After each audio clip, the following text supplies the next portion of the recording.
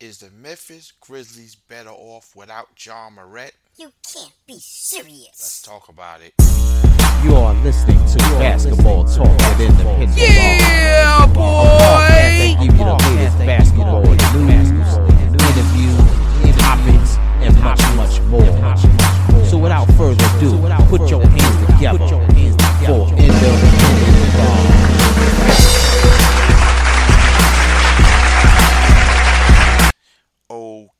Okay, the Memphis Grizzlies was 10-2 without their star player John Morant. 9-9 the season with him. And tonight they lost to the Oklahoma City Thunder 99 to 104. And a fan shouted to Morant, "You should have stayed home resting." Now in the press conference, Morant said that normally when fans yell negative things to him, he used that as fuel and motivation to play better. However, tonight when the fan made the comment, he got into his feelings. Now the question that's being imposed, is the Memphis Grizzlies better with John Morant running the team or not? And the answer is, of course they are better with John Morant running the team. What happened in those last 12 games, it's just pretty much a case of Memphis just catching on fire. And that happens in sports. And I get it that John Morant is feeling some type of way because as a young man, he's a young player now. As a young man, you start to feel like, damn, they was playing real good when I wasn't there, which I'm quite sure motivated him to want to get back onto the court. However, now that he's back on court, look what happened. They lose. And here's the problem with that. That happens in sports. So anybody that knows anything about sports, I'm talking about people who has competed. I'm not talking about people that just sit and watch it on TV and talk about it in a barbershop. I'm talking about people who has competed on a high level.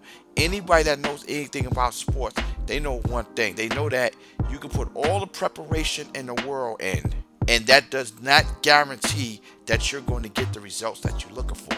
That's what happens. But the key to it is you got to keep going. You got to be able to take the good with the bad. You know, that's how life works. It don't always work out the way we plan it.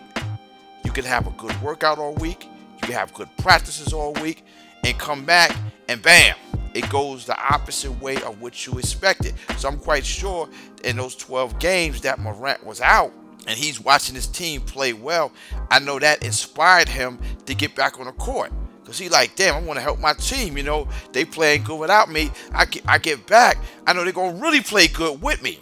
And it just so happens that when he gets back and he play, they happen to lose to a team that they just beat by 70 points. But what we got to remember, what we have to remember is just due to the fact that they beat them by 70 points. We have to remember that OKC came into this arena in Memphis fully and highly motivated to beat the Grizzlies.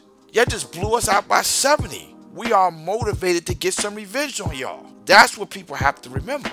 So don't think that the the Thunder came in trying to lay back down. These are professional athletes that they playing against, and they was highly motivated to get back on the Grizzlies. And what ultimately happened, they was able to squeak a 4-point win out. So in closing, no, the Memphis Grizzlies need John Morant. This one game means absolutely nothing.